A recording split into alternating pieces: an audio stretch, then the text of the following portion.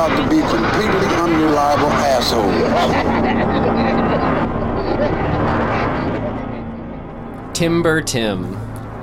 Ryan, how are you? I'm doing fine. Thank you too. Man, I love some Roy Orbison. Who doesn't? I don't know. People who don't Let's know kill of him. them. Okay. What's up, dude? Well, I'm excited to be back in our little room talking, Tim. Talking about horror movies. It's what we do here. Yep. For episode... What is it? Oh my God. We're on episode 44, Tim. Jesus. We're on episode 44 of Dismembering Horror. Oh, I'm itchy. I'm itchy. We've done so many episodes. You're itchy from those duplicate digits. Yeah. For Dismembering Horror. I think that's accurate. I'm happy with our title, Tim, for what we do here. You know what? We dismember horror. If you don't know what that means, this is the podcast show where myself, Ryan McDuffie, And myself, Tim Haslin. well, we like to talk about what worked for us, what did not work for us, and anything we found interesting or noteworthy about, well, a slew of horror films that we've been wanting to see that are of interest to us or are hopefully of an interest for you to hear us talk about, that you have let us know you want to hear us talk about. And where this is the never-ending quest for digging up the gold, too, of horror films. Yeah, why is shit scary? Yeah. Why is it scary? And as you put, like, when we first started this, Tim, I don't know if this was even on air, but I just remember you talking about, like, I feel like just to pick a genre, horror sounds somewhat achievable to sort of get a fix on, a knowledge basis God. of seeing. Can you imagine if we were like, this is a podcast about dramas? Right. Oh, or shit. comedies. Shit. I mean, I could almost see comedies. You can, like, kind of find a lane with comedies, although Yeah. it's pretty broad, but, like, I don't know. I feel like a horror or documentary are pretty... There you go, yeah. A lot of good documentaries out there. A lot Probably a lot of not good ones out there. Probably. I'm sure. But the good ones are really good, just like horror. Yep. Yeah. And we went to the theaters, as you may know, to see this week's film, this episode's film.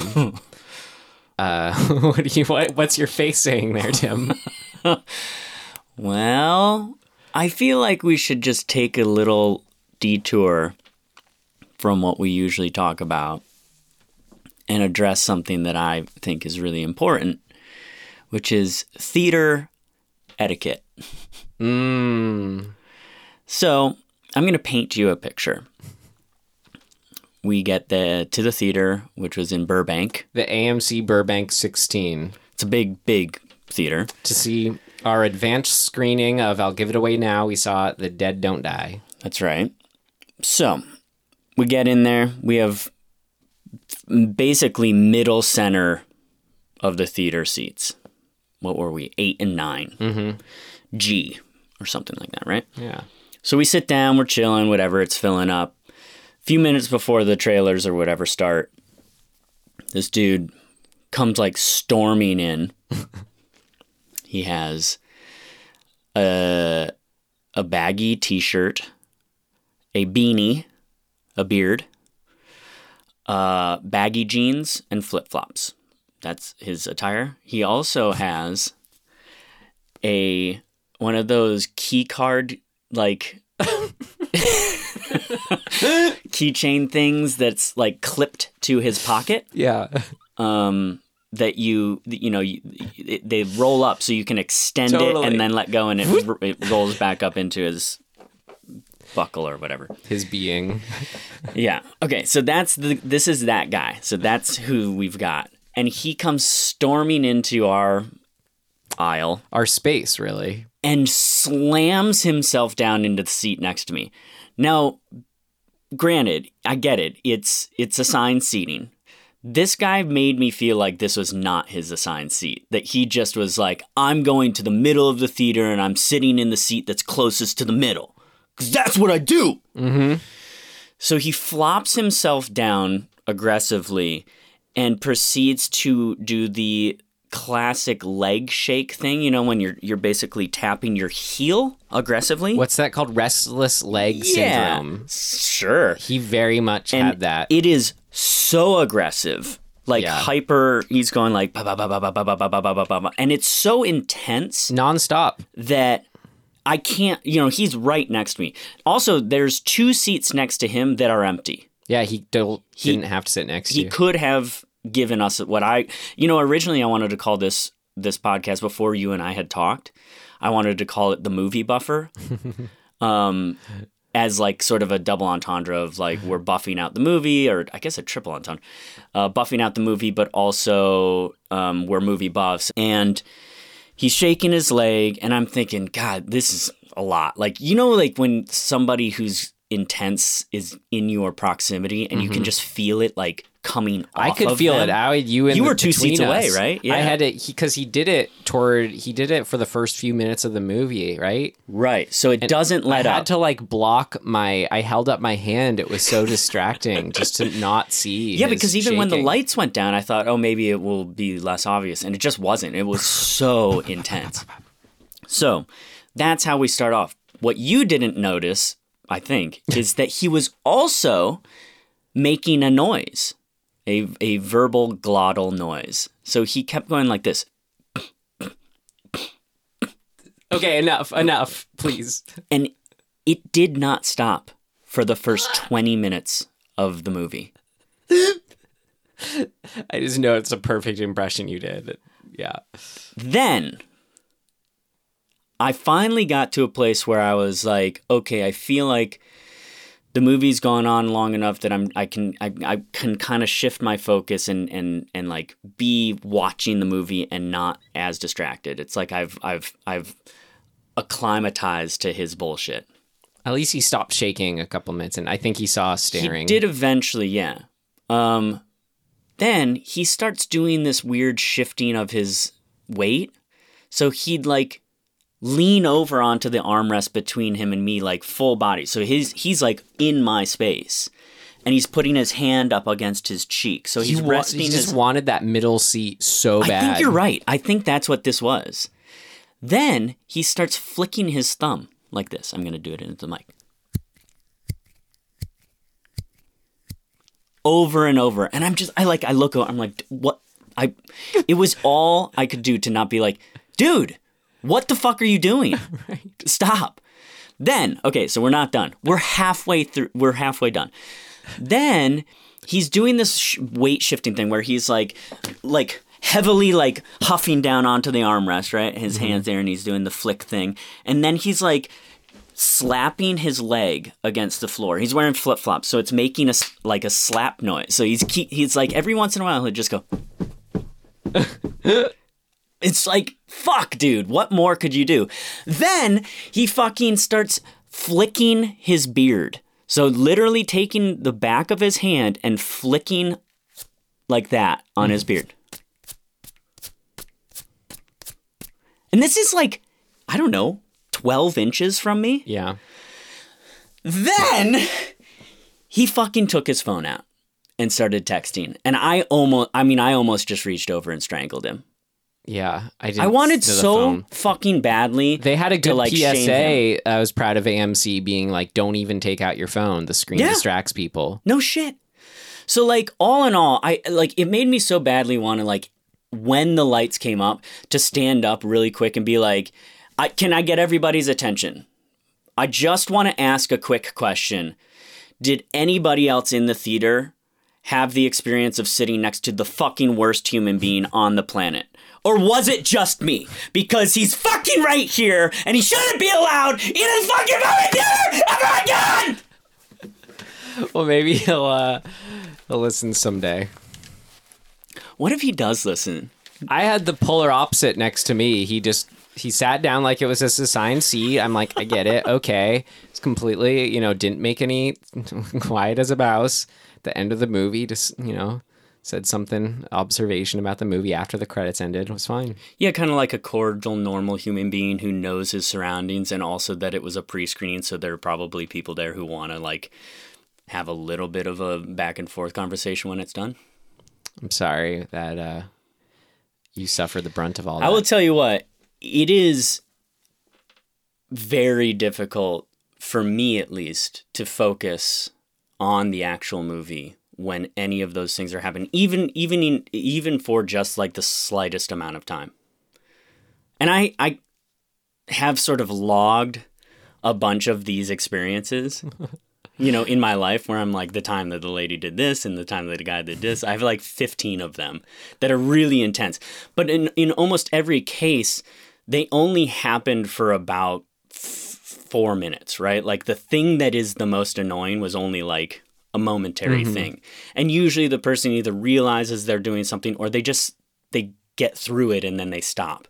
This guy was just full on the whole time. So, fuck you, dude.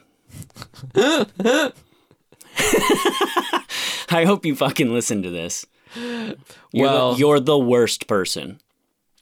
Well, if that was the theater going experience, should we talk about the movie? Sure. So I'm going to not bring any of that up again. Okay. Because I don't want you all to be distracted by what I was distracted by while we're talking about the actual I thought that movie. was going to be our thing of note because I didn't have anything else for this film. Nah, man, I had to get it out. Otherwise, I'd be thinking about it the whole time. Bring us into where you... maybe it's pertinent to this is where Tim was at when watching... What did we watch again? The Dead Don't Die. In this peaceful town, on these quiet streets, something terrifying, something horrifying is coming. Excuse me, we're closed. Get away from me!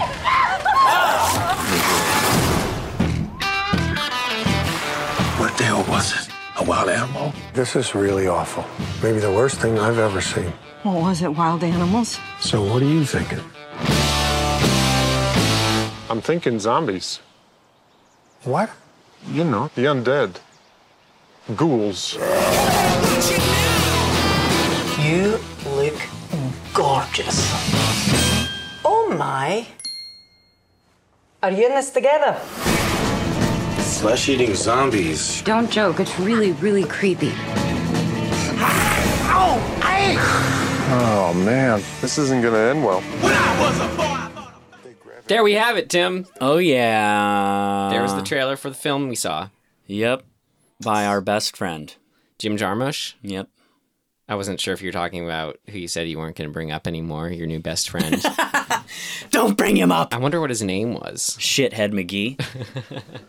Hi, nice to meet you. Shithead McGee. He's like, hi, I'm Shithead. I go by McGee. You just hated him so much. But I don't hate this filmmaker, Jim Jarmusch. I had seen... Oh, yeah. Let's see. Well, actually, here's the thing. I'm really not, for being a film dude, I'm really not too familiar with his work. Like... I think he's a very specific subgenre lane. I mean, I can say I really want to see Down by Law. I've seen Coffee and Cigarettes. I've seen, Broken Flowers is the one that's most, clear to me that I can recall and remember. Yeah. I enjoyed that, actually. And thinking about it again when thinking about this film and this filmmaker, I'm like, oh, yeah. It was unique. I like that. I remember the feel of it, which I can't say, about a lot of movies. Yeah. And then I remember seeing Ghost Dog and just being like, what? I think I just didn't have the context for that one. That was about my response to that, too. Yeah. But I was younger. I don't know. Anyway, I'm curious to see more of his work after this film because I think if we want to get into rating it, that I may be an outlier, Tim, in how I enjoyed this film. You may be. It's not been getting very stellar reviews. Yeah. In fact, it's been getting pretty middling, I would say. Pretty zombie shuffling. Well, we'll explore why. Tim. Yes. I'd tell myself to rent this film. Okay. I mean, okay. I almost want to say avoid it, but I think that that my lean between stream and avoid is circumstantial. Okay. So, I think, it's just a stream for me.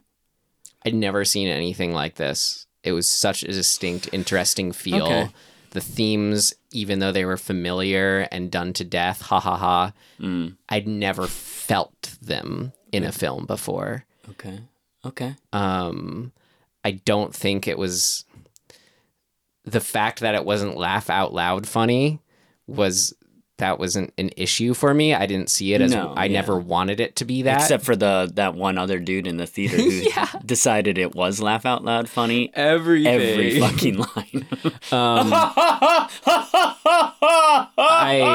I think this was, just easing into Jim Jarmusch thing, but the fact, like what I guess is very him, I'm told, is the acknowledgement that it's a film within a film. They acknowledge it's a movie. Sure. I loved all that stuff. It was just sort of what's so refreshing to be like, okay, yeah, no, there aren't rules, guys, to filmmaking. Right. This is we can do this. That seems to be one of his main sort of broad tenets that he talks about, of just being like, fuck structure, fuck the sort of traditional, like, you have to do it a certain way, like, fuck narrative, like, traditionalism, and also real time. He's big into it, like, he wants things to like get across the idea of this is all happening in real time. All that I'm a sucker for. Okay. So if you are too, and you're like me, then maybe I could tell you to rent it. But these reviews are telling what we tell ourselves. So I would tell myself to rent it. Yeah, I mean, for me, ultimately, a lot of what you just described as things you like, I acknowledge that they were done and done to the points, well, like done to their intention. But I just didn't enjoy the whole sort of, none of them, they all felt, what's the word? They felt kind of shit. They felt thin to me. Like, I was like, oh, they're just doing this thing. Mm-hmm. And I never kind of was like, oh, they're doing that thing so fucking well. Mm-hmm. It felt almost early draft-ish to me in a weird way. And I don't mean, partially I mean the writing, but I'm using that term more so in the execution of the film altogether. Like, it felt sort of like, not lazy, but kind of just like, yeah, we know what we're doing. Let's just do that thing. Mm-hmm. With exceptions, but as a broader feel, I kind of was like, I think they could have done like 2 or 3 more takes and nailed this. Mm-hmm. So, whatever this is. Yeah, like whatever the thing they're trying to accomplish. It felt like it needed a little more practice or rehearsal or attempt to me to get it to a place that I would have liked. Mm-hmm. But I get it. I mean, that's his style. So for me, it's like if Broken Flowers was the film where it's not necessarily fun to watch in the kind of way because it, but that's because it's capturing so well this feeling of like missed opportunity in the form of romance or whatever, come to, plenty over the hill kind of era of your life.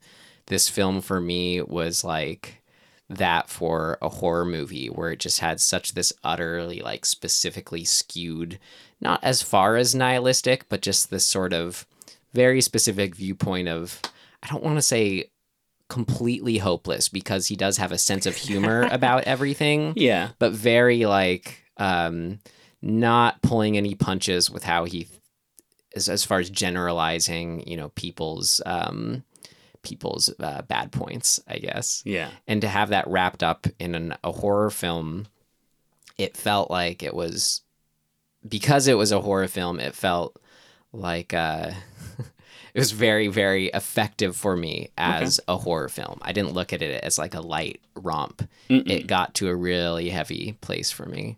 And for that, but a place where I was able to sort of it was like watching someone die, but in a way that wasn't just a miserable experience, but felt like a contemplative one. Yeah. I mean, I get that. I think that's kind of what he was.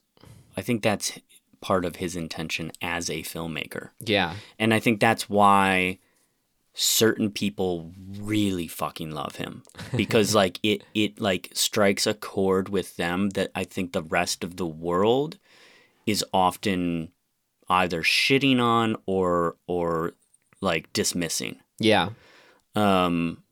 I don't think I live quite on that end of the spectrum, you know? So it's like I kind of intellectually, I'm like, I think I get what you're going for. It just doesn't hit the right chord for me. I'm on like a different key. Got it. I mean, yeah, I guess that fucking music analogy going. I am in that camp because just plugging into this feel and sort of sharing this, we'll get into it. It was what I want from movies. So okay, cool. Pretty big thumbs up for me. Well, let's get into it more. Let's summarize it then. Oh, right, yeah. Let's summary. Okay. What was actually going on in the film? Tim. So, Centerville, Pennsylvania? I don't know. I think so. So it's small town, Pennsylvania / America. Got a couple. Well, we start off with the cops being dispatched to the woods because there's been a call that the local, what would you call him? Kind of hermit nutbag who lives in the woods. Tom has Waits. been stealing some farmers' chickens. What's Steve Buscemi? Steve Buscemi's chickens. Yeah. And so we meet the lead cops, who are Bill Murray and Adam Driver. Adam Driver, thank you.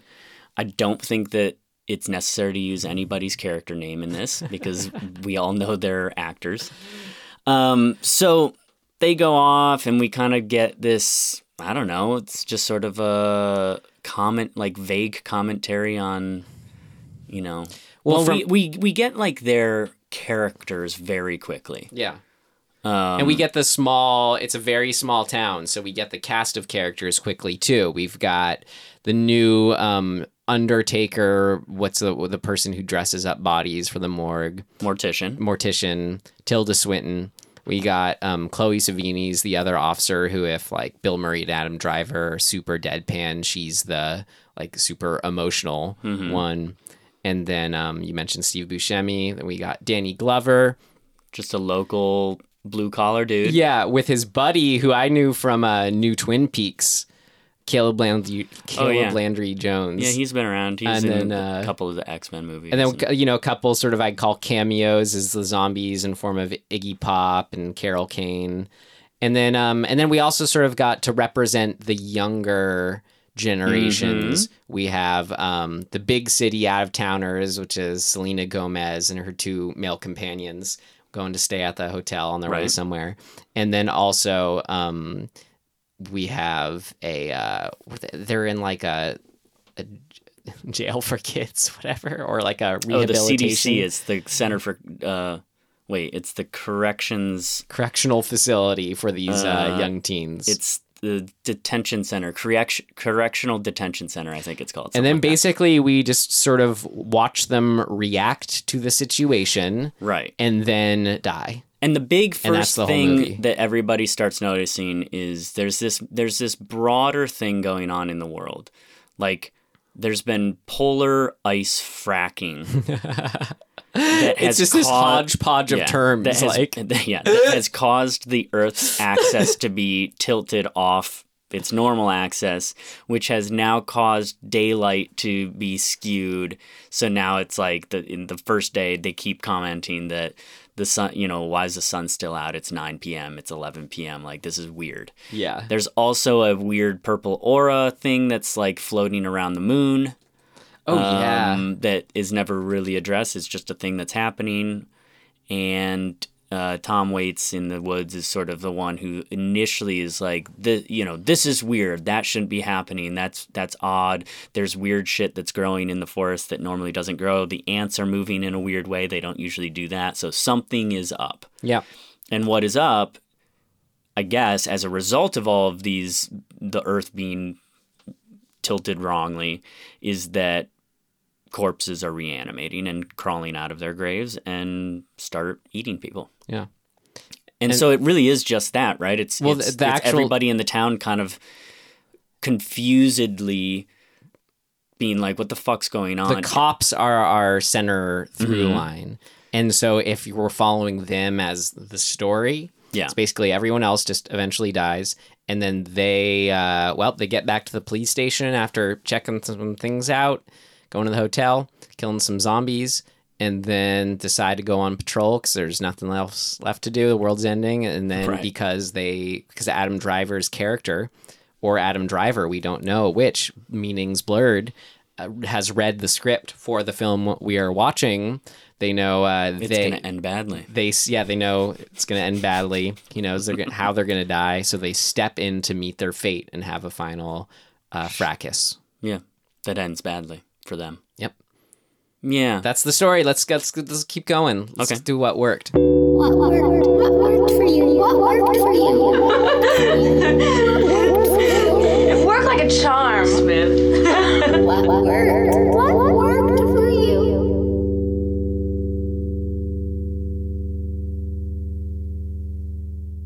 Yeah, well, what did work for you, Tim? Well, I got so much. I have so much I want to talk about. I for me, it's like I said, I wanted it to go further into a place that I would have liked. Since it didn't, the reason I wanted to go there is because I like the characters so much. And I like all these actors a lot. And so I wanted more of that. So for me, the thing that worked really, really well was just who each of these characters are. Like Bill Murray is fucking great doing what he's doing. But I wanted more Tom Waits. And I wanted more fucking... Like, basically, I wanted to know more about everybody. But that's not what Jarmusch's, like, style or intention is, which is a bummer for me, but whatever.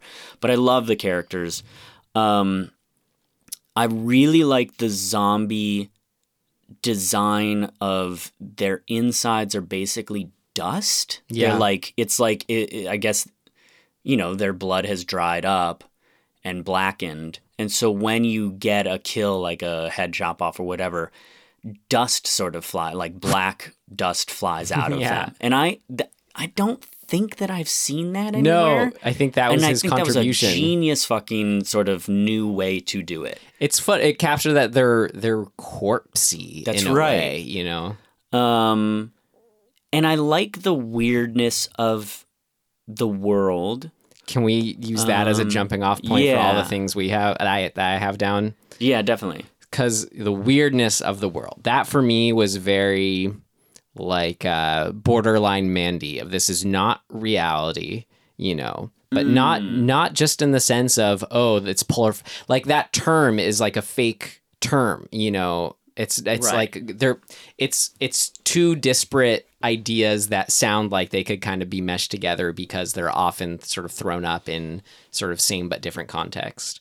So it was that whole effect of like a creation of its own reality. I just love so much where it's like the small town where it's like, but we don't have a sense of the outside world except for an equally weird news station and reporter. The moon, like you said, was just super like, whoa, this isn't any kind of reality I can sort of get any bearings in, it puts me in that really interesting place. Like, okay, so there's a UPS truck that's called something else, yet there's... Oh, it's WooPS because it's fucking RZA from Wu-Tang Clan. Right, but it's like, a play on it, like it's a Naked Gun or something. Yep. But then we have Star Wars existing in this universe and other pop culture references. So you're like, what? And then just that feel of the extended day, all of that. But then to take it even further, what I loved, and this is what just sort of put me in that, I think, very receptive place that I want to be for a horror movie, and sort of like being able to plug in what I guess are, common tropes in a zombie film, sort of see them fresh or new or sort of more than I ever had before, was how like that this world building, on top of that, there's like a layering effect almost of not having any sort of we're blurring the lines between our reality and the reality of the film. That's sort of like when we've talked about the ending to a good horror movie or like the anthology films that we've watched, or I think in Ghost Story specifically, any film that does that, sort of, oh my God, where's the movie start and end kind of feel. I just had a realization of, to that point, it's similar sort of to what Jordan Peele did with Get Out and Us, where it's like, I mean, he's leaning a little, well, with Get Out, he's leaning much closer to it being a real thing. Yeah. Like in a real world, like it's our current reality. But with Us, that's not the world. It's commentary, effectively. It's a world built on commentary. And this very much feels like that. Like everything in The Dead Don't Die, every world building aspect is a comment on something in our real world, but is not the real world. It is a nod to something. Right. But this too, you have the performances plugging into what I'm talking about. Like what you said, how it's very much sort of gives a real time effect, whatever that is, as well as just his dry, yet amused, bemused perspective. But like other things that I don't know what to call it other than this layering effect where, as I said, it's like I feel like this movie was getting sort of crapped on for saying this is all overused, familiar social commentary about zombies, as consumers drawn to their habits, which we see in this. But it felt more accessible to me as far as acting as critique than in any other one. Dawn of the Dead is like, it's like, okay, it is the more sort of fun survival action movie kind of thing with this as a background. But this I felt like was all about sort of this perspective of critiquing them like as a film.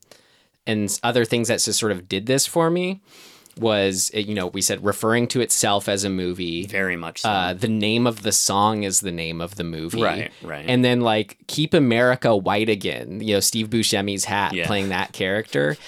But it's not just a play on, I mean, it is, but it's not just a play on like Make America, what is it, the actual Make America Great Again? Yeah, because you have Keep, messing it up, and then you have the white. Like it's not just one, it's not just making a pun out of it. It's just sort of like meanings lost because you're sort of are taking it too far. Well, almost. I think what you're describing, a concise way to describe what you're talking about is most movies live with subtext. Right? Like having the guy wearing a red hat that has any writing on it is the subtext of that is, oh, this guy represents a specific thing that we know of in our real world. This movie is basically writing out the subtext. There is no subtext. The movie is taking subtext and making it the text. Right, because it's not just like a pun on the hat again. It's like he's just... It's saying literally what the subtext Keep America would White normally be. Again. Right. Again. So but it doesn't even make sense grammatically. But it's like, satire. Keep it that's again. That's what satire is, right? Like but it's showing us the thing and being like, look how fucking stupid the thing is. Right. But then having characters that either are so in their thing that they don't need to acknowledge it, or they're so self-aware in and of themselves that they have to point it out. And the fact that the characters are strong and endearing, watching them point out the subtext and be like, hey, look, instead of it just living in subtext, they're saying the subtext.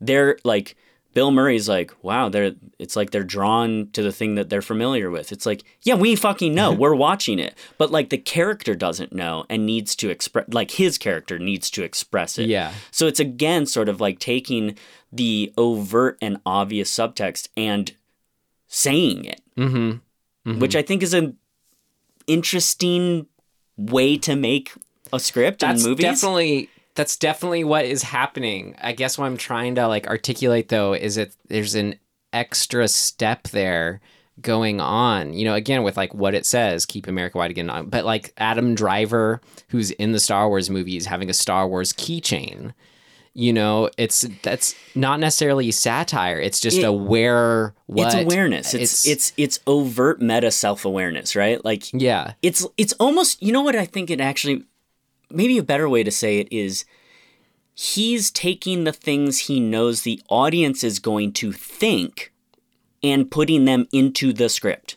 Yeah, exactly. It's like holding the mirror up to the audience and being like, yeah, I know. Yeah, I know you know. Exactly. Let me fucking shove it in your face and be like, yes, I know. That's what I love about this. It's like, no, it's saying, okay, so yeah, let's just get all this down so then we can just exist past it all for this hour and a half. Yeah. Which is just, I think, what is so just sort of the hyper anti-intellectual, just past it all. I just love it. It's like, just give up thinking for a sec about it. Which is so fucking ironic, exist too. In it. Because I think often the people who like jizz over this type of movie the most are like hyper intellectuals. That's me. It's like, but that's why I'm like a high-low person, is because I think about these things, but I love the low. It's almost like a fucking, he's fucking with everybody. Yeah. And I think, I'm guessing, this is total fucking speculation and conjecture on my part, but I imagine that Jim Jarmusch like watches the fan like and like praise and like the reviewer fucking, you know, jerk off session over him, and he's like, you dumb fuck. You just fell right into the trap. Like, I'm literally making fun of you to your face, and you're going, this is amazing. But it's past, like, just, I mean, yeah, he's making fun of stuff, but it's not in that typical way. It's not, you're right. Because it's coming from a place that I think heavily, like, acknowledges death and the human condition. True. Like, you're right. That's the sort of starting standpoint. And he's just sort of like, again, I said, like, this film felt like watching someone die, but with being able to, as if, laugh with them about it, or sort of experience it with them in a way where you aren't distracted by your typical emotions surrounding it. But there's still this sense of just sort of mortality and, I don't want to say hopelessness, but definitely, you know, loss of power in there's sort of in your situation. Yeah, there's like a futile Yeah, exactly. Which, like, I loved when Chloe Sevigny's character just can't deal with that. Yeah. What do you call that? Isn't there a term for that? It's nihilistic, I guess, to a certain degree. Yeah, but the fact that he approaches it with humor doesn't make me feel like he's totally sort of hating life or saying none of it's worth it. You're right. Yeah, but it's interesting. But sort of reaching that state that we just kind of, I think, finally able to nail that, like, I loved that so much. And to see that then incorporated into the story itself, it's like as if the characters too were feeling that feeling. And then it's like, you're like, well, where is this movie going? And the characters are like, well, what do we even do kind of along with you? Because of that feeling of like, you're so aware of your impending death, yet we're still alive kind of thing. So I love that when they just went, well, I guess we drive around. And they're kind of like, well, because we're cops, we go on patrol. Yeah. And then that's just sort of what leads them to that's what motivates. We do what we do because that's what we do. Yeah. And then so Adam Driver and Bill Murray are just kind of like, you know, they're just doing it. But then you have that existential doom that's there, you know, sort of they've gone past that fear point. But then, you know, Chloe Sevigny's character is the one who's just, once she sees her grandma, is like, I would rather, you know, I can't deal with this. Yeah. Gets up, gets eaten by her own choice. It makes me realize, and I was never really well versed in this play, but I think that there's some big similarities, at least thematically and with intention, to Waiting for Godot, or Godot, depending on how big of a snob you want to be, which is essentially existentialism. Like, that's what that play is, and it's classified as, of just sort of these two dudes in having an existential like debate over who they are, what they're doing, and why, and does any of it matter, and whether or not you fall in line with what you're told you should do, or if you have free will. And like, so that play is exploring all these broad things in a weird way. I mean, this movie's kind of doing that. Great. So I'd have to like brush up on that play more but it just now in our getting to this place of what we're talking about, makes me realize there's some interesting similarities there. Yeah. I don't know. Yeah. So what I guess people are saying again, well-worn comedy, the well-worn commentary, not comedy. This is the one that, again, like made me feel it all. Like, even just the song put me there. Like, the Dead Don't Die as a refrain. Cool, it was a good song, I thought. Yeah. And like lyrically, it just did what the best of songs do. I wish I was trying to find it after the fact, but I couldn't find it online. But I just remember. So this is a question that I couldn't find. That song is not that's a made up song for this. Yeah, that's what I figured. But just sort of like the best of songs, putting you in a headspace that you want to be in to sort of be contemplating things at the right level. It accomplished that, and the fact that it was a repeated song throughout too. Well, and I think it's really smart what Jarmusch does early on is have the song come on the radio, and Bill Murray is like. He's like, wow, this sounds really familiar. And Adam Driver goes, yeah, it's the theme song to the movie. So right away you go, oh, okay, we're in a movie where we're acknowledging that we're in a movie. And Bill Murray is sort of like slow to pick up on what that even means. Right. And so it's really, I mean, that is really, really fucking, if you're gonna be sort of in this meta world, having characters that are in different places, right? Not everybody can be in on the joke. Yeah. But it really, really gives you a very quick sense of where each individual character is and defines them clearer. You go, oh, Bill Murray's character is the guy who is aware enough to know something's up, but wants to hold on to his own reality enough to kind of glaze over it. Yeah, and Adam Driver he's straight in. The one who's read the script. Right. And Chloe Sevigny is even more not, like, you could say to her character, we're in a movie, and she would just stare at you blankly. Right? Yeah. Like, she's like, no, she is firmly set in the movie's reality. Yeah. I mean, I was pretty satisfied with the amount of character I got from them and how they were all different. From those three, yes. Yeah. But I didn't like, I'm slip into things that didn't work.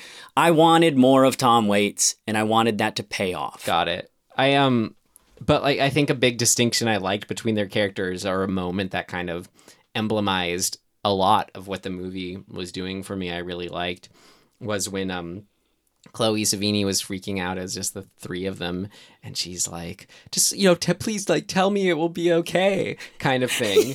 And Adam Driver is representing, like, it feels like these are all just sides of the filmmaker. Like, all three of them are the filmmaker, and Adam Driver is just like, is the brutal nihilistic side, just like, where it's not going to come out good. Right. Sorry. And then Bill Murray, though, I love this because it was an example of what I feel like are warring truths. We talk about horror explores a lot, the inherent paradox that is reality. Where, like, Adam Driver isn't wrong, but I think also Bill Murray isn't wrong to, in that moment, do what she wants and just say, like, at the same time, you don't actually know, even though he says, this is going to be fine. We're all going to make out of this okay. And she feels much better. That's not wrong to do or to think. No, it's very often the reason people fight. Yeah. Because some people are unwilling to just give the other person what they need in the face of the truth. Sometimes somebody's, is like, I don't actually need you to tell me the truth. I need you to just give me a hug. Yeah, but you know what I mean? At the same time, this movie, though, was playing in such a way where, like, maybe, for all I knew, that like, where we thought they were going to die, they were going to find a copy of the script and rewrite it, you know? That's true, yeah. Like, the rules are out the window as soon as you introduce those elements to it. So that's what I mean that more literally and paradoxically when I say they are both not wrong. Right. I guess I mean in terms of just the moment, the character moment, like a human moment. It's like, it is sort of pointing back at us where it's like, you don't have to be a dick. Yeah. Right, yeah. It's true. Yes, we know it's true, but also sometimes you need to just let go of that and like be in the moment and like be nice. Because right now it's okay. They're just still in there. Yeah. Like, is he really doing anyone any favors? And those questions are, it's like you can argue either way. Sure. Which I just love that. Well, it's just really smart to have 3 characters that represent these 3 sort of, points in the spectrum and to watch them interact. Yeah. And be like, oh yeah, that's cool. That's well, kind of like, I guess I was saying it's all interesting how it's representing Jim Jarmusch's different, you could hear they're all his inner monologue. Yeah. Almost. But I just love how subjective it was with not just with his humor, because there were funny parts to it too, as brutal and dark as I think it really was in an underlying way. It was funny, and with his filmmaking, there was a lot that this was specific to him I thought was great. With like when Tilda Swinton alien is doing up the bodies and like painting makeup on their faces, it wasn't enough that their eyes are blinking open because they're turning into zombies. Yeah. There's that little ding sound effect, and each one had their own little slightly like higher, lower tone to it, right. like that. As a sort of emotive filming, or bringing it into the realm of a sound effect. Right. That was funny. And then style. Yeah, his style on display. Like, oh God, where I just was not expecting it, but it was so perfect. Was when Selena Gomez introduces herself, like says her character's name to the guy as they're leaving, and she's like, "Oh yeah, I mean, da da da," and it's like, and then there's like an animation that appears over her. Oh yeah, it's like sparkles and shit around her head. So yeah, good. it's almost a little. That stuff is a little. Scott Pilgrim-y almost to me. Yeah, absolutely. And that's why I say style. Like, I love that. Why can't I think of his name? Edgar Wright? Yeah, Edgar Wright. All I could think was Eddie. I was like, what the fuck is this? You're on a first Eddie basis with him. Yeah, me and Eddie.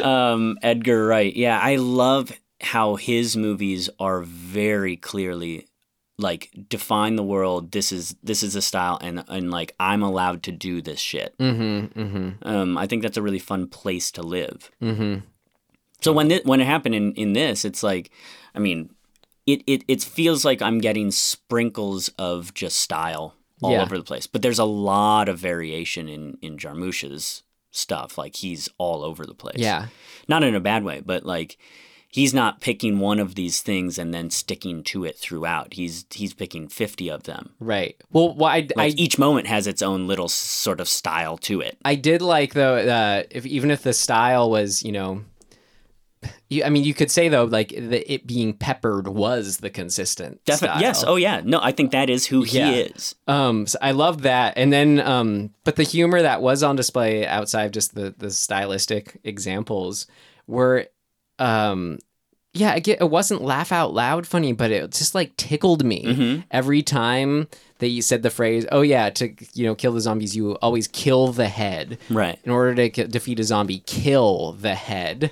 Like I just love that. Brings me joy. And then same with every time they played the song, it was just like I liked it every time. Yeah. It didn't have to be, again, like the crazy guy in the theater. Dude behind you. Yeah. Oh my God. I really liked the 3 kids. Not the CDC kids, although I like them too. Yeah. Those two groupings, the Selena Gomez and the two dudes, I don't know who. I know I've seen both of those dudes. I just don't know from where. I don't know if they're Disney, because she came up through Disney, didn't she? Selena Gomez? Yeah, I think so. she did. So maybe they're also Disney. It would make sense that they came up through that. Kind of great. But I like the three of them because they're such fucking archetypes. Yeah. But they're archetypes that I like, and I like movies where I get to see them do something. Right. And the style of them I like. And it's very much, I mean, he's making a pretty clear, I think, point with adding them and saying they sort of represent a few things. It was interesting because it felt like he really appreciated their points of view kind of thing, and like respected sort of where kids are at, younger people are at, coming from a lot of places, as opposed to being like about that. Right, which is what the older people were. Yes. But this is perfect. This is like, he seemed to offer a varying degrees of sort of love and criticism towards the characters. Like there's some like a lot of the older characters of the Steve Buscemi character where it just felt like you're only laughing at them kind of thing. As I said, varying degrees, all these different characters play out. So, but then it's so interesting. The only people we actually kind of fully like as a character or person, I think, is the alien, though, who turns out to be a literal alien getting taken away in a UFO, Tilda Swinton. Like, she's weird, but she's she's kind of the sort of the only one who knows how to deal with the situation. And then you have further down the line of, as far as where you actually see more, I think, respect on his perspective is those younger people you mentioned. The 6 of them, I guess it would be, right? The CDC 3 there's a whole scene of them before the news can... Usually you would get, like, in a really, like, kind of bullshit traditional way, you would get the news telling us the story, right? Yeah. Being like, here's what's going on. And the 3 kids are watching the news, and they get it before the news does. Right. And they're young. I mean, what would you say? They're all teenagers for sure. Like 14, 15? I don't know how old the kids are. So like corrections, what is that called? Detention center. So it's like they're probably all 13 or something like that. But they're fucking super smart, and they're like, oh shit. And we're fucked because we're in slightly here. older ones were the road tripping ones, I think. But they were likable, I think, because they were really realistically drawn and just sort of like, you know what I mean? But yet I could see his sort of criticism there too. Like, while he has a respect and love, they were, I think, accurately, realistically, the fault of each generation. We all have them.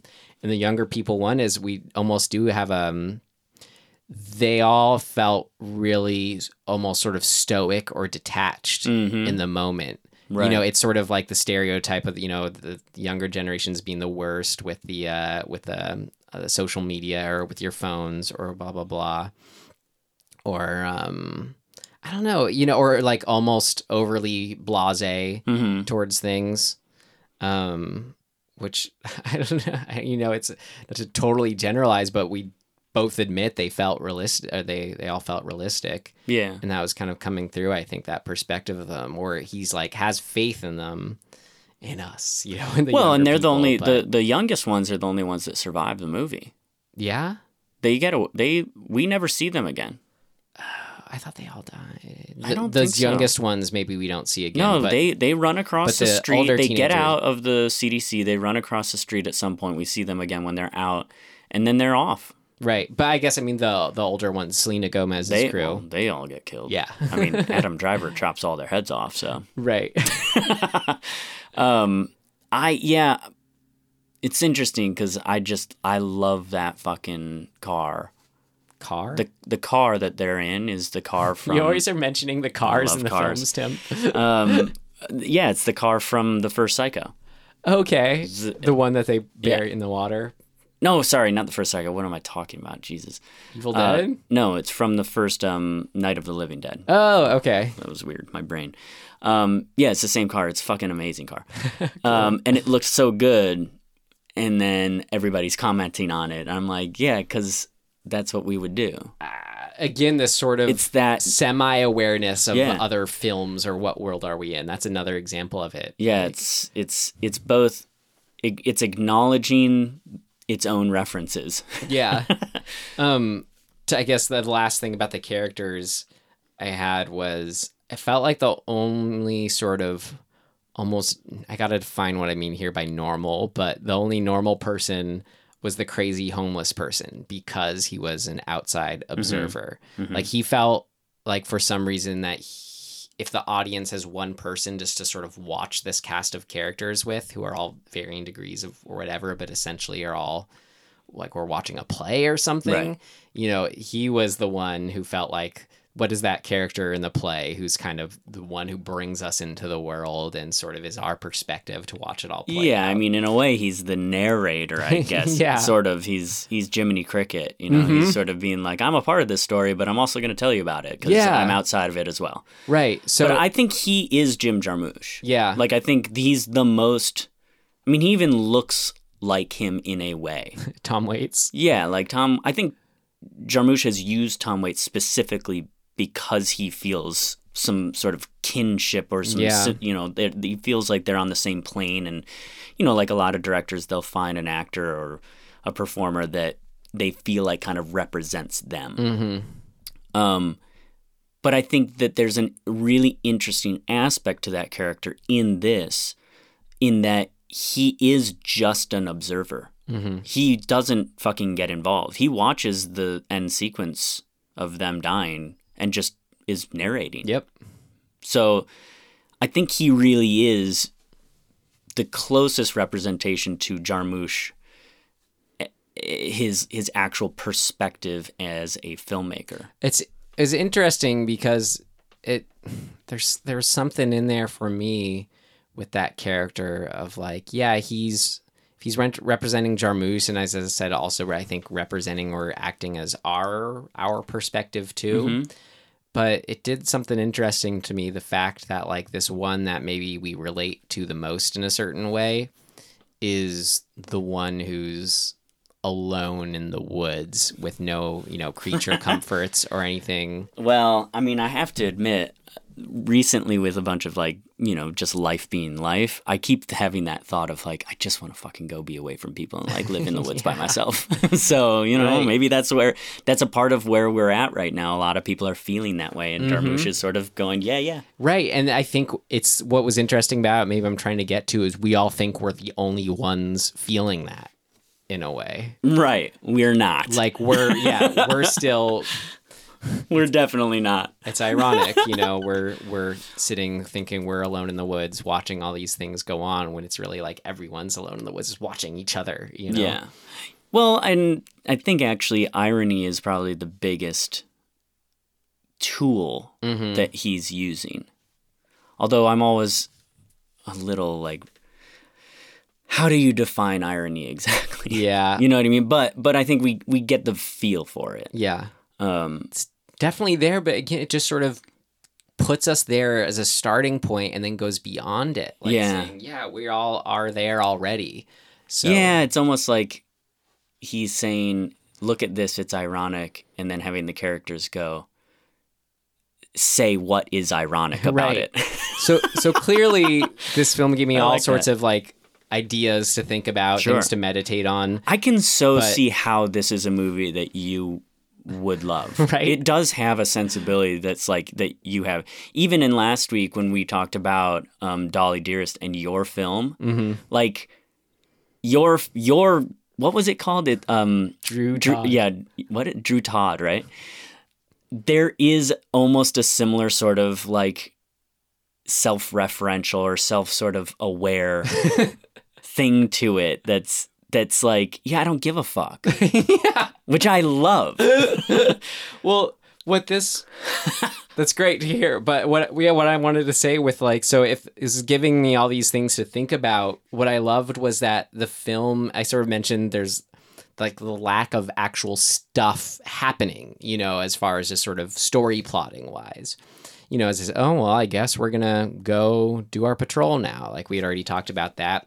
But the whole film had that meditative state that allowed me to sort of think on those ideas.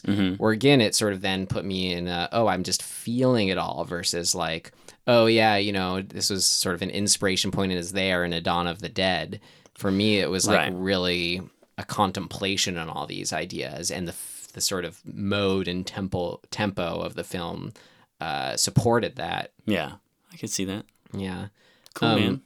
The gore moments, I think, because they were limited and far few, were very impactful. Like when the motel manager guy was eating an arm. It was just like so visceral, Tim. Well, you know whose arm that is? Whose? It's the young of the three. It's Selena Gomez's. It's the black kid's arm because it has the watch that 2 scenes earlier he is like listening to and being like, my watch has stopped. And it's like he's holding that arm and the watch is on that arm and he's chewing on the end of it. And I was like, wow, it's a smart little like, you know, thread. Yeah. To be like, oh wait, he got to them. And then the next scene is the cop showing up and realizing that those kids are dead. Right. God. That's cool. A thread. You mentioned it that I really loved was, you know, at one point they're like, oh, should we tell Steve Buscemi's character what's going on? Yeah. Who's like the one with the MAGA hat type thing. Frank, right? Farmer Frank or something like that. Yeah. Farmer Miller. Yeah. But how? And they say, "Oh, I'll get her to. We'll get someone to call him." But it's so funny that he's the only one who has no idea what's going on. I thought that was really funny how he's calling them trespassers. He's true, like shooting what yeah. are clearly like monster zombies, like in the face, like close up. It's like darn trespassers. He's sort of representing this like older generation in their own little bubble of like right. Well, they're like saying darn tornadoes versus darn global warming. Right, exactly. Yeah. I think this, I mean, it's kind of a movie where like I was saying, on its surface, well, I don't know if I said this, but I was thinking on its surface, I can see why a lot of people would be like, yeah, I just think it's kind of whatever and dumb, or like, yeah, we've heard these jokes, or yeah, this or that. Mm-hmm. But it is a movie that needs a little bit of like scratching off the surface to get into and realize the depth of like what he is commenting on. Yeah. And like how he's doing it and being very specific about what those things are. So from a first and a distracted viewing, you know, I left being like, but in even just discussing it, I'm like, yeah, it's a much better movie than I left feeling it was. I'm excited to see it again. I want to. The last thing I had was just the ending. So it felt like it was one of those clear examples of where you're in a movie and if they just did something differently, they'd be able to succeed. Like they get themselves trapped, surrounded by zombies pretty easily. But really, I feel like I've been in that situation in a video game plenty of times, and you just hang back, you kill them as they come in, you find a small, like there's a way to do it. But that's not what the script told them to. Right, exactly. Exactly, Tim. That's a fucking big idea, yes. Too. Yes, how fascinating is that? Because it's basically the same as just saying, hey, world, real world, like that we live in, not a simulation, the one that you and I, Ryan, live in, and we're all, you listeners, are living in. We're under the impression that we're doing things, that we have to do things a certain way because the fucking script told us to. Yes. That's a fucking brain melter idea to get into. I'm so glad, because I couldn't figure out how to articulate what I liked so much about it, and that is it. Oh yeah. Well, it's like we're all just sheep, Ryan. We're all fucking sheep. Well, it's more like too that I think their characters as characters. Second time in the episode, Tim's headphones fell off. By the way, their characters represent, especially by the ending there, like ourselves as non-growing people. Like what Jim Jarmusch is having a sort of, a skeptical laughing eye at is all of us, you know, and caught in our habits kind of thing. Because this is what the part of the movie where we'd want to see the characters go through some sort of growth or change or go through that hero's journey. That ain't his thing. Yeah, but he says something about the hero's journey, I think, in real life, and where the reason the hero's journey is a powerful thing is because that's we all have that in our life in some way. Cutting, you know, working, making life about sort of catching ourselves in our own self-defeating habits, which I think by being aware they could have escaped, but if they had gone through something but didn't, just sort of reinforce that whole feel of like, oh God, you know, that, of making it a horror film of like, that feeling of being trapped in my own whatever. I want to get out of it. I want to step outside the circle and fight it, you know? Well, and again, he's basically, there's a reason we like the hero's journey. Yeah. Because it gives us at least a temporary respite from the mundane shittiness of our lives to believe that there can be, you know, a broader like catharsis in life, that there can be a meaning or there can be a goal or there can be an achievement. A lot of us do get there, but the thing is, it's this that we're. I mean, I guess say what you were saying is, but a big part of that is that we're watching it in condensed form. So it's like we're watching a whole person's life play out in a couple hours. But we're also watching a thing to remind us that there's like hope out there. Yeah. You know, that's, I mean, part of sort of the why we gravitate to that, why that story, the hero's journey, has been around forever is like the story that sticks around for all of humanity is because it's representative of like maintaining hope in our lives. Yeah. And he's basically in his own way, again, saying, yeah, sorry, I'm not going to give that to you. Right. Because that's not life. And yeah, saying life is the struggle too. Yeah. And then I think, I mean, another reason maybe why he was doing it that way, I don't want to say why, but what it was doing for me is how that ending played out was rather than just yelling at them, the characters, for not approaching the situation better, I stopped myself from doing that because it felt like I would have been yelling at myself, or you know what I mean?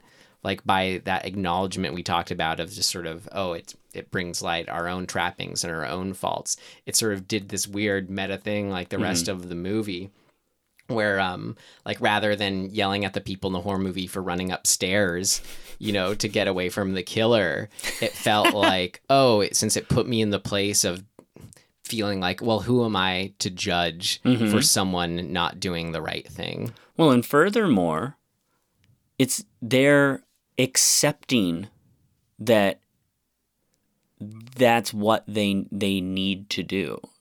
Whereas I think one of the traditional tropes of a zombie film is that they fight and fight and fight and fight to the end, without like there's no hope. It's like they're gonna get overtaken, and that's what makes the movie sort of bleak. Yeah. In this, they're like, they know they're gonna die. Like, they know that they have to go through that thing because it's a zombie movie, but because they know it, it's a different version of that ending. Yeah. It's sort of it's again self-aware. At the same time, it was all satisfying because it felt like they were just stepping into their destiny, just sort of that's what I mean. Sort of acceptance, you know? Yeah, the acceptance part, I think, is what makes this ending different than the trope of zombie movies where it's like, oh, look, we've gotten to the place of safety, and then, we didn't realize that the back door was, unlocked, and they got in, and fuck, we're dead. Yeah. Like every Romero movie. Right. But, and how, you see though, how like, the only way to pull off anything, what we're saying that as far as that ending goes, is this kind of film where that's not your typical zombie film at all. Yeah, for sure. I mean, that's why I feel like totally justifies using the zombie film formula and kind of makes sense as one coming at the way tail end of this sort of the zombie craze of the aughts. Yeah. Yeah. Well, should we move on? Yes. What did not work? It's not ready yet. Seems to work okay. No, something important's missing. What did not work?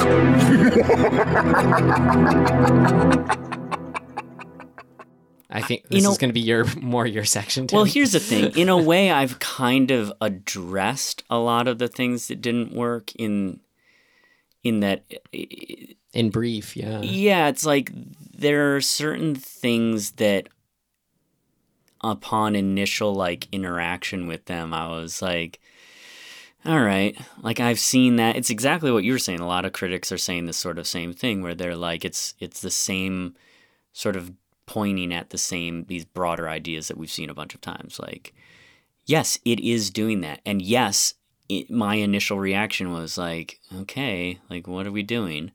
But now having sat on it for a few days, I'm appreciating why it's constructed the way it is. I feel less annoyed by it. Having said that, I don't want to really revisit the movie that badly, or even really at all. I mean, maybe one day I will, but not really. So it's not enough. So to me, it kind of middled out of like where I think, like I said earlier, I wanted a little bit more of something to excite me, but that's a taste thing. Mm-hmm. That's not his style, and it's why I haven't loved really any of his movies. I've kind of watched, I don't know, 4 or 5 of them, and with each one I've kind of been like, yeah, I think I see where he's going, and I appreciate that. It's not really my thing. So that's kind of where I land with this.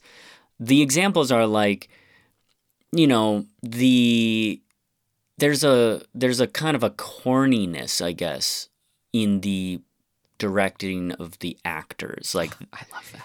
And I generally just don't love that. Yeah. It's just not my thing. I really, really like realism.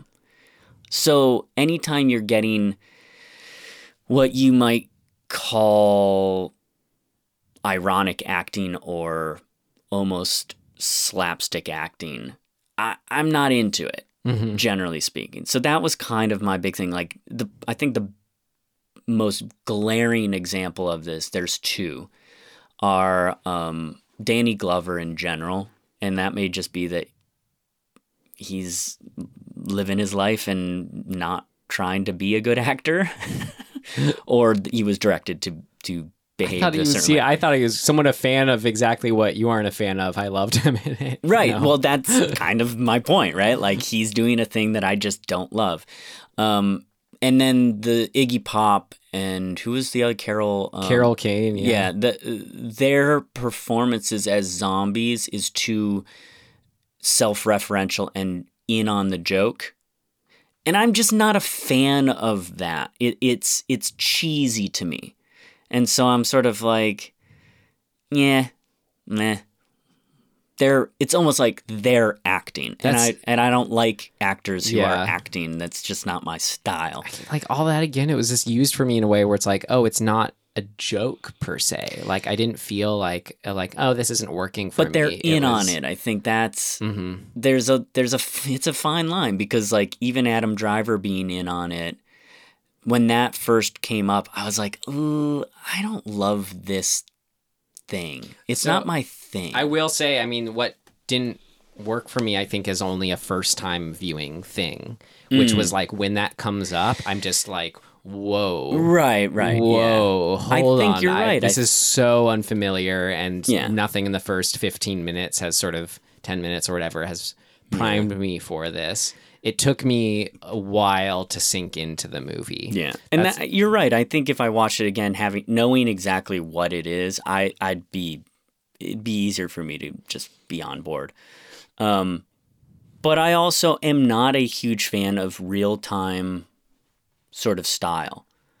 Like, I love good structure, and I love like beats hitting, and I love when directors are really good at manipulating the pace of a thing to keep it kind of like keep you, the viewer, on your toes. And that's not what his style is at all. He's doing a very different thing. And it just isn't my thing. So it's hard because it's not necessarily like what we've talked about before as like what didn't work, but I guess it didn't work for me. That's what our segments are, though. That's what our segments are. I know. What did not work for us? What did work for us? Yeah. What would you tell yourself as far as avoiding streaming, renting, or buying? Yeah. No, that's true. So, the self-referential and borderline self-indulgentness of him referencing his own characters and movies, I thought was not working for me too. And that's a hard one because I'm not like super well versed in those movies, but I kind of was like, I know what these like. That. You know, certain people are named certain things, like Iggy Pop being in like the coffee, like being like coffee. It's like, yeah, we know why that is. It's like it's a reference to coffee. Well, and like cigarettes. Ronnie Peterson is Adam Driver's character, who is in his movie Patterson. Exactly. So there's so much of that I felt it was a little for like. Me, that's the same like. That is just another example of blurring those lines between realities. Sure. Like, I loved that. It was just the same as like Rosie Perez was playing Posey Juarez. You're just kind of like, what? It's just this sort of, you take in the film reality and our reality and just sort of shake it up in his weird head. I agree. Comes out. The knee-jerk reaction to that I have to it is, you're being too cute. Mm-hmm. And I'm generally like... I don't like it when people are being cute. And I'm like, too cute for what? Like, for me. Yeah. See? So that's, exactly. That's, it really is just a taste thing. Yeah. Beyond that, I felt there's a couple shots that are clear. Obviously, like having the car from Night of the Living Dead is an overt one, but even having the hand coming out of the grave and the way it does is basically the poster of Night of the Living Dead. And I had mixed feelings about it, where I was like, you're actually doing the exact shot. Right. And I'm not sure I guess what I wanted, a slightly different take. And like most of the movie is its own take, so it's hard to sort of define that. Those wouldn't work for me the same. Like I felt like you had to do exactly what came before, so then you could have a UFO come and get Tilda Swinton. Okay, well that's my last one. I just didn't. I was like, fuck you. Oh, that was great. I don't know why it pissed me off, but it pissed me off. I understand, and I think it's an effective and like appropriate thing. I get but being I just was like, I can get the. It made me think of fucking Dude, Where's My Car, and I just wanted to be like. See, I get it if it feels like if he's intending your response is like the only right response is, oh my God, this is the funniest, best thing ever. You know, like it almost feels like it's supposed to be that, which is off-putting.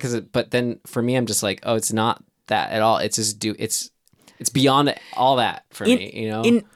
Here's a almost a meta way of describing how it makes me feel. I'm less mad at Jim Jarmusch and more mad that he did a thing that the guy I don't like in the world, i.e. the guy sitting next to me and i.e. the guy laughing at every fucking thing, is going to be like, ha ha ha, yes! Fucking awesome! That's what you got it! You got me! That was the same voice I was doing, essentially, you know, that kind of thing. And I think that's what pisses me off about it, is because those dickheads... This is such a weird thing to say, but like, I don't like those guys, and those guys are getting off on this thing and thinking that they're in on the joke. Right. And in a weird way, they're like I said before, I almost feel like they may be the joke. Yeah, because I feel like their laughter strikes me in those parts. It's more a sort of, I don't know what to do here laughter. Like if you're in some inexplicable situation and you have, okay, how is everybody going to react to this? I think some people like just not knowing what to do, you know, kind of at horror movies that are trying to be straight horror movies. They laugh. Sure. Because it's like, well, what else? I don't know what else to do. I'm lost, confused, scared kind of thing. But that guy's laughing to tell everybody in the audience that he gets it. And he's in on the joke. I think and people like that who do that. That's the guy who pisses me off. Right. Exactly. I don't think they're too concerned about if they're right or wrong, you know, and laughing. So yeah, I mean, that's pretty much it for me. I'm gonna enjoy it more a second time alone in my apartment. Yeah. Ditto. And I've heard really good things about Down by Law and Dead Man, so I kind of want to I've seen Dead like Man. those two and then sort of reassess it all. What? I don't think I've seen Down by Law. I can't remember. Someone Tom Waits in that one? I don't know. I haven't seen it. Someone I know of is kind of connected to it was their favorite film. So cool. I'm curious. So, did you have anything? That was what I told you. Is this a first viewing experience? It took me a while to sink into. Okay. That's it. Yeah, and like I said, circumstances didn't help. So, things of note. Yeah. Things of note! This should be interesting. Well, the only thing I had was theater going experience, and we completely covered that. Well, we did that.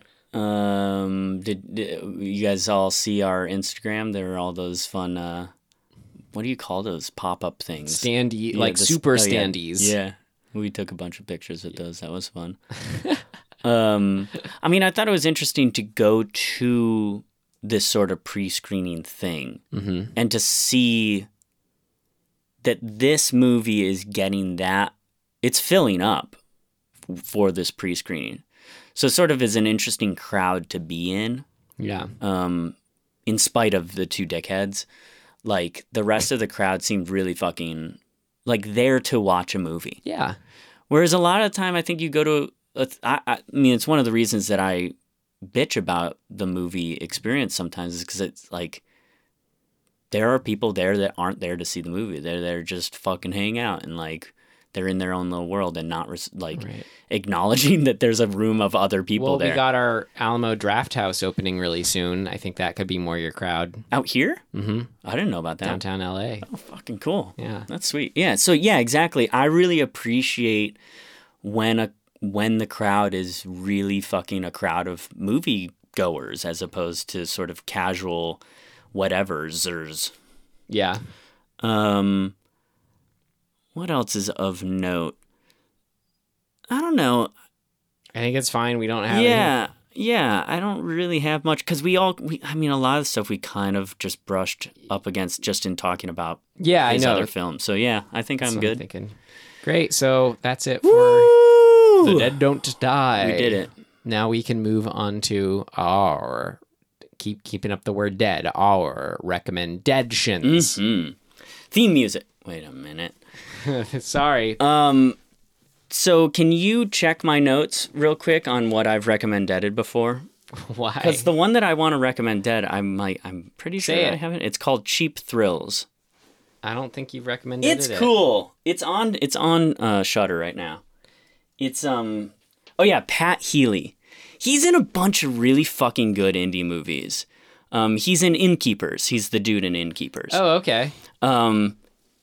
This movie, Cheap Thrills, I don't want to say anything about it, to be honest.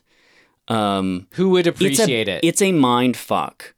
Like, his character is getting mind fucked. So if you like movies like The Game, where you kind of, you really don't know who's on whose side and what's actually reality and if it's all fucking, like, manipulation or if the person's actually going crazy. Like, I love the lead character who it's because there's sort of a mystery aspect to it of like what's going on, but there's also he's being fucked with, and I love watching a character have to fucking get through that. Mm-hmm. It's sort of a Dante's Inferno-y kind of feel where he's just going through the levels of hell, not literally, but like that's sort of the experience, and he comes out on the other end like, wildly fucking different for it. Cool. It's a really cool fucking movie. Well, that's my Shudder, so I'll watch it. I know, right? Yeah, it's fucking cool, and I kind of want to watch it again because I think I watched it about a year ago. I'll add it to my list. Yeah. Yeah. Well, I don't listen too much, but I got a podcast I'll check up within every once in a while when there's an episode that looks good. It's another horror movie podcast called Horror Queers. You can guess it's two dudes talking horror movies, but from a queer perspective. They first grabbed me with their Scream episode, which was great. And then I very much enjoyed their Dead Ringers episode. And they have another Cronenberg episode. They did Psycho 2 also. So I've listened to enough of them. But Tim, they did Calvaire. Ooh. So I was very excited to hear that. And after hearing the Calvaire episode, I'm like, okay, I can fully recommend Dead It now. It was really fun to hear their take on all these films. So check out, and they're Bloody Disgusting. They're with them. Oh, cool. So it's a whatever sponsor. I don't know. Part of the umbrella. Whatever. Bloody Disgusting podcast. Horror Queers. Nice. Cool. What's next? Now is the time where I check up with you to see if you have watched I Saw the Devil yet. Fuck no, I haven't. All right. Well, you should see it, Tim. I know. So is it now, on Shudder? Yeah, I think so. Okay. All right. Well, now that was that portion of the show, now is the time where we choose next week's film. And I don't know whose turn it is to pull because I get thrown off. Who pulled the Dolly Dearest? You? I think I pulled Dolly Dearest, and this was the movie one, so that means it's back to you. Okay. This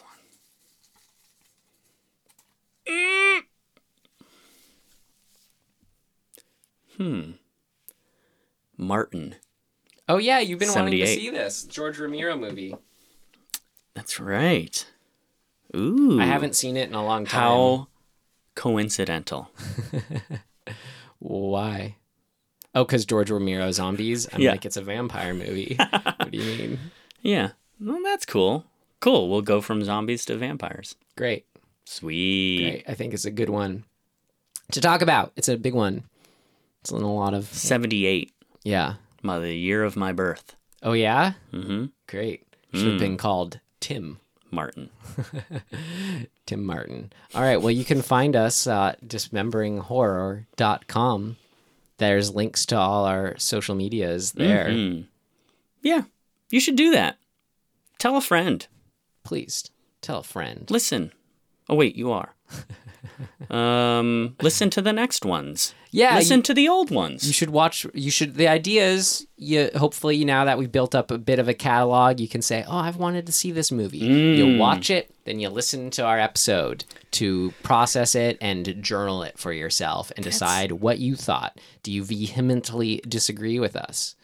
That's a cool idea because it never really occurred to me that like at a certain point we'll have like 200 episodes or whatever, right? I mean, this is episode 44. It's already a good. We're moving along. There's got to be something there that you. So at a certain point, somebody's just gonna happen upon the podcast, right? They're gonna be looking for a podcast and they're gonna see, oh, there's 200 episodes, and then they're gonna listen to one, and they're gonna go, oh shit, like. They don't fucking... We get it how it works. They just go in. We got it. And then they're going to go look through all of the things we've done. That's a fucking fun thing. Tell friends that. Tim's just figuring this out now. Wait, that's what we're doing? Yeah, so there you go. That's where you can find us. Find us. Talk to us. We're on Instagram and Twitter and all that. Yeah. And, well, I suppose we can wrap it up here. So, in closing, thanks for listening. And we will see you next time. Goodbye.